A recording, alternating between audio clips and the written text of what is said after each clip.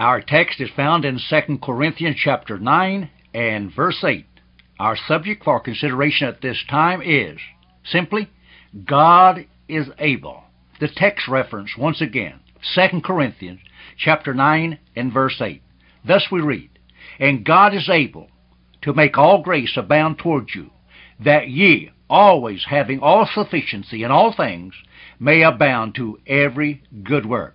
Note the text says, "And God is able to make all grace abound toward you." The word abound, as used in our text, means that the grace of God cannot be hindered and cannot be frustrated in its designs. Seeing, then, there is no such thing as inability or probability with God, we must conclude that His thoughts shall come to pass and that His purposes shall stand. Isaiah 14 and verse 24.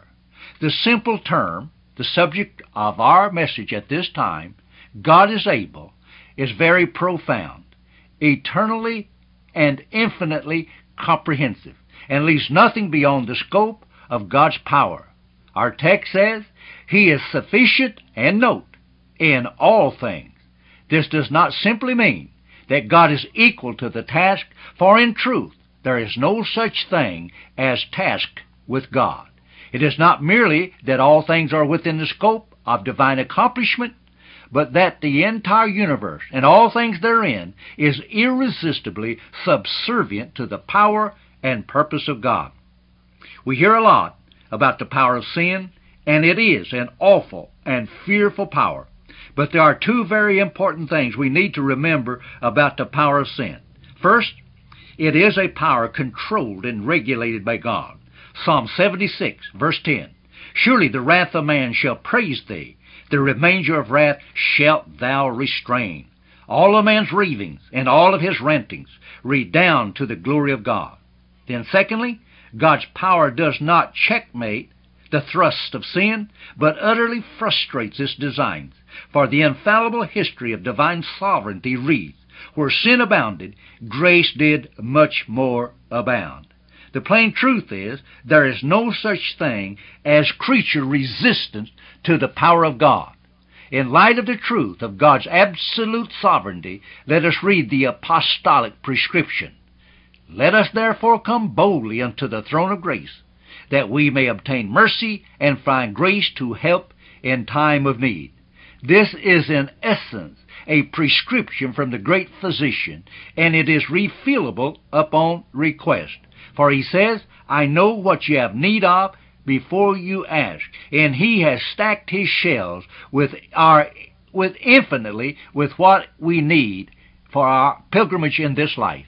Simply, there is no short supply of power with God. Amazing grace! 'Twas grace that taught my heart to fear, and grace my fears relieved. How precious did that grace appear, the hour I first believed. Through many dangers, toils, and snares, I have already come. 'Tis grace hath brought me safe thus far, and grace will lead me home. There are many power phrases in the Bible which refer to God, but none are more comprehensive than the three small words contained in our text. God is able. The truth of these three small words, received by faith, becomes the antidote to fear, to doubt, and to depression, and causes the saint to know he has already triumphed in Christ. That is what Paul meant when he said, "Who shall lay anything to the charge of God's elect? It is God that justifieth." And it is the reason why Paul asked, "Since God be for us, who can be against us?" The devil is the author of sin. He has peddled it by the barroom, the bedroom, and the game room. He has bottled it and brotheled it and buttered it up and caused man to revel in it. But, beloved, the sure and perfect antidote to man's sin is merely and truly the grace of Almighty God. That is the perfect antidote to sin. In Romans 10 and verse 3, "For they, being ignorant of God's righteousness, and going about to establish their own righteousness, have not submitted themselves unto the righteousness of God." Beloved, it is the righteousness of God that gives us a favorable acceptance before Almighty God. And beloved, the righteousness of God is none other than His Son, the person, Jesus Christ. Man cannot, though, and will not submit to the righteousness of God, which is Jesus Christ. Even the Savior Himself said, "You will not come to me that you might have life." And in another reference, John 6:44, He said, "No man can come to me, except the Father which sent me draw him, and I will raise him up at the last day." Hence, man's desperate need of God's grace. He will not and cannot come. And this spells out his woeful state in time. The Scriptures emphatically declare salvation is of the Lord. But man's perverted intellect is equally emphatic and says, salvation is of the Lord and man. There is no way whereby the lost man can successfully deny the charge of adding and adulterating the precious Word of God. Their theology, when measured by the inspired and infallible record, is seen to be loaded with the notions of the depraved intellect. Paul says, "For it is God which worketh in you both to will and to do of His good pleasure." Philippians 2 and verse 13. But the free willer believes God is able only when he has successfully solicited the help of man, and would from his theological reason be forced to read it thusly: "For it is God which worketh with man, according to man's good pleasure and will." They have God always seeking the approbation of His creatures upon His designs and purpose. However, no matter the infinite work of God, which included the blessed sacrifice of His Son and the glorious resurrection of Him from the grave. And beloved, it is this wherein God has purposed to save His people, and that by the righteousness of another, the Lord Jesus Christ. Then too, beloved, let us note that God is able to save. No doubt, God is able to save. This is one of the profoundest of profound statements which has ever been made. Note, I read again, God is able to save. Beloved, it is not God and man, but it is God solitarily who is able to save. Hebrews 7:25. Hebrews 7 and verse 25. "Wherefore He is able to save them to the uttermost that come unto God by Him, seeing He ever liveth to make intercession for them." The angel said, "Thou shalt call His name Jesus, for He," note that, "for He shall save His people from their sins." The Scriptures plainly state, He is able also to save. It does not say God with man's help is able to save. Beloved, God in saving His people does that which is impossible with man. Man is in a desperate need of being saved from his sins, and he has no ability whatsoever to save himself. Man will either be saved by the pure and free grace of God, or he will eternally suffer under the just curse which God has placed upon sin. How awful such a thought. Christ does not half save. Now, He does not 99% save. He unconditionally saves His people from their sins. We on occasion sing a song entitled Jesus Saved. It begins with these words: "We have heard the joyful sound, Jesus saves, Jesus saves. Spread the tidings all around, Jesus saves, Jesus saves." Another verse reads, and you please listen: "Sing above the battle strife, Jesus saves, Jesus saves. By His death and endless life, Jesus saves, Jesus saves." Beloved, Jesus saves, not Jesus and man. It is not a cooperative effort.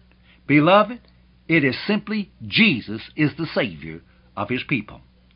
How does Jesus save? By His death and endless life. Yet, all over America, there will be Christians, at least claiming to be Christians, and they will be singing this song today. They are all ill-qualified to sing this hymn as it is in the songbook unless they have put their trust, unless God has called them and saved them and caused their trust to be wholly and entirely in Him. Beloved, they cannot sing it from the heart. Jesus saves, and that Jesus alone. It is not Jesus saves if you will let Him or help Him to save you. I wonder who it is that those people who have not their trust in Christ, yet are church people, when they sing, "Hallelujah, what a Savior," I wonder who it is they have reference to. Beloved, I would not doubt that many would at least inadvertently tell you if you ask them, it is Jesus and man that saves. But the Word of God has forever settled the matter, and it is settled with these words, and that in heaven. Not by works of righteousness which we have done, but according to His mercy He saved us. None will argue that if it were possible for a lost man to choose Christ, that would be a work of righteousness. But the Scripture says, it is not by works of righteousness which we, men, have done. So it is not by man's choice or volition of Christ, no, which would be a work of righteousness, but by Christ's choice of a number of Adam's fallen posterity unto life, which is the work of the righteousness of Christ. Even the Savior Himself said, you have not chosen me, but I have chosen you. John 15 and verse 16. Let us read this text paraphrased. Not by works of righteousness which we have done, but by works of righteousness which Christ has done. And that's past tense, brother. Nothing left for you or I nor any other man to do. Christ has accomplished redemption for His people. Scripture, for by grace are you saved through faith, and that not of yourself. It is the gift of God, not of works, lest any man should boast. And then in verse 10 it says, we are His workmanship. That is in Ephesians 2 and verse 10. Created in Christ Jesus. Man's heart has him deceived. Deceived. So much so that he imagines he can save himself and that he deserves to be saved. Well, he is wrong on both counts. He cannot save himself, and he deserves to go to hell. Beloved, he is ill-deserving of the least mercy or favor of God. And if it were not for the grace of God, his deceived mind would carry him at jet speed into the burning lake of fire. 2 Corinthians 5, verse 17. Therefore, if any man be in Christ, he is a new creature. Old things are passed away. Behold, all things are become new. Beloved, simply, all things have become new. Our lives, the life of the redeemed person, is to demonstrate the newness of life which he has received from Christ. God is not merely able to save, but He saves to the uttermost. Uttermost. With the word uttermost, we say God can save the vilest person. But the primary thought in using the word is God completely saves. He saves without the help of man, and saves man from every sin and stain.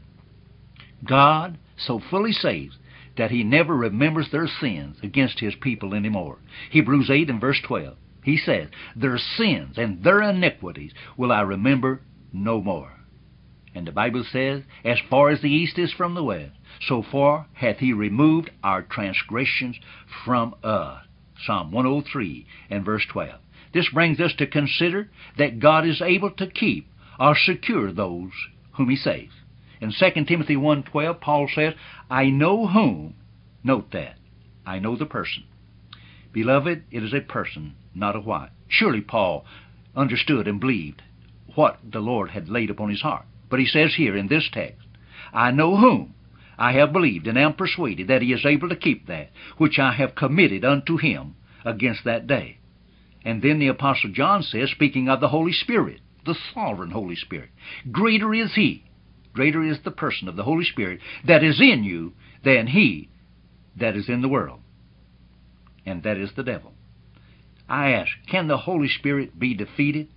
Beloved, I am happy and glad to say nay, he cannot. Elsewise, all mankind would eventually end up in hell. But let us note some arguments from reason in support of the Word of God, if there can be such. It is the greater work to save you. Surely He can keep you, for keeping is the lesser work. That is, if there were greater and lesser works with God. Then secondly, if God saved you and later in life you became lost, it would prove that the sacrifice of Christ was ineffectual, and you could never ever go to heaven, for Christ would have to come back to earth and die the second time to save you. And the second death can be no more effectual than the first. So there would be no whatsoever for such a case. But thank God, there are no such cases. And thank God, we do not have to rely upon the broken crutch of reason, for we have God's Word on this great matter. Christ hath once, note that, suffered for sins, the just for the unjust. He has suffered in the place and room of his people as their vicarious or their suffering substitute upon the awful tree of Calvary. Jude 24. Now unto him that is able to keep you from falling, and to present you faultless before the presence of his glory with exceeding joy. Not only able to keep, but also to present faultless those whom he has saved. And brother, all of this to the praise of the glory of his grace, wherein he hath made us accepted in the beloved. Ephesians 1:6. In one sweeping and breathtaking expression, Paul negates all the native powers known to man and highlights their impotence as regards their ability to affect the preservation decree of his people. Paul says, For I am persuaded that neither death, nor life, nor angels, nor principalities, nor powers, nor things present, nor things to come, nor height, nor depth, nor any other creature shall be able to separate us from the love of God, which is in Christ Jesus our Lord. Beloved, the devil may go about seeking whom he may devour. But, beloved, the Bible tells us right here that the devil is a creature, and he cannot separate God's people from the love of Christ, which is eternal. Nay, in all these things we are more than conquerors through him that loved us. Christ said to the reprobate Pharisees in John 10:26-30, But you believe not, because you are not of my sheep. As I said unto you, my sheep hear my voice, and I know them, and they follow me. And I give unto them eternal life, and they shall never perish, neither shall any man pluck them out of my hand. My Father, which gave them me, is greater than all, and no man is able to pluck them out of my Father's hand. I and my Father are one. Beloved, he said, they follow me. Some follow more closely, some follow afar off, but none follow so far off that they will not make it into the heavenly gate.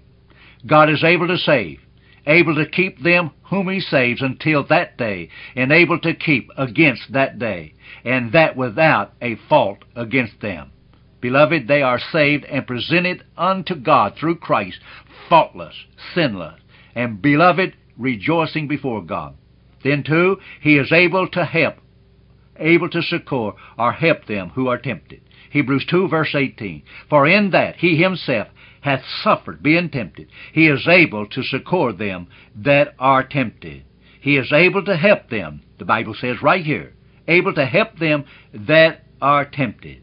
The devil, the believer's arch foe, is a shrewd and crafty adversary. He is not going to tempt the dedicated saint with drunkenness, for he knows the God-fearing saint would immediately say, Get thee behind me, Satan. Nor will he tempt the follower of Christ with atrocious crimes. That is, he will not tempt the saint with these things as long as he is consistently following his Lord. But he will tempt him with more subtle devices. Moses was living on the backside of the desert, and the Lord came to him and told him to go unto Pharaoh and to tell Pharaoh to let his people go. But Moses was satisfied with the status quo after tending to the sheep of his father-in-law and with his wife and with his family. I would venture to say that the devil came to thousands of saints in America this morning with this same temptation, saying to them, It is cloudy outside and looks like rain, and it will be the same old routine at church anyhow. You might as well stay home and enjoy your family and the comforts of your home.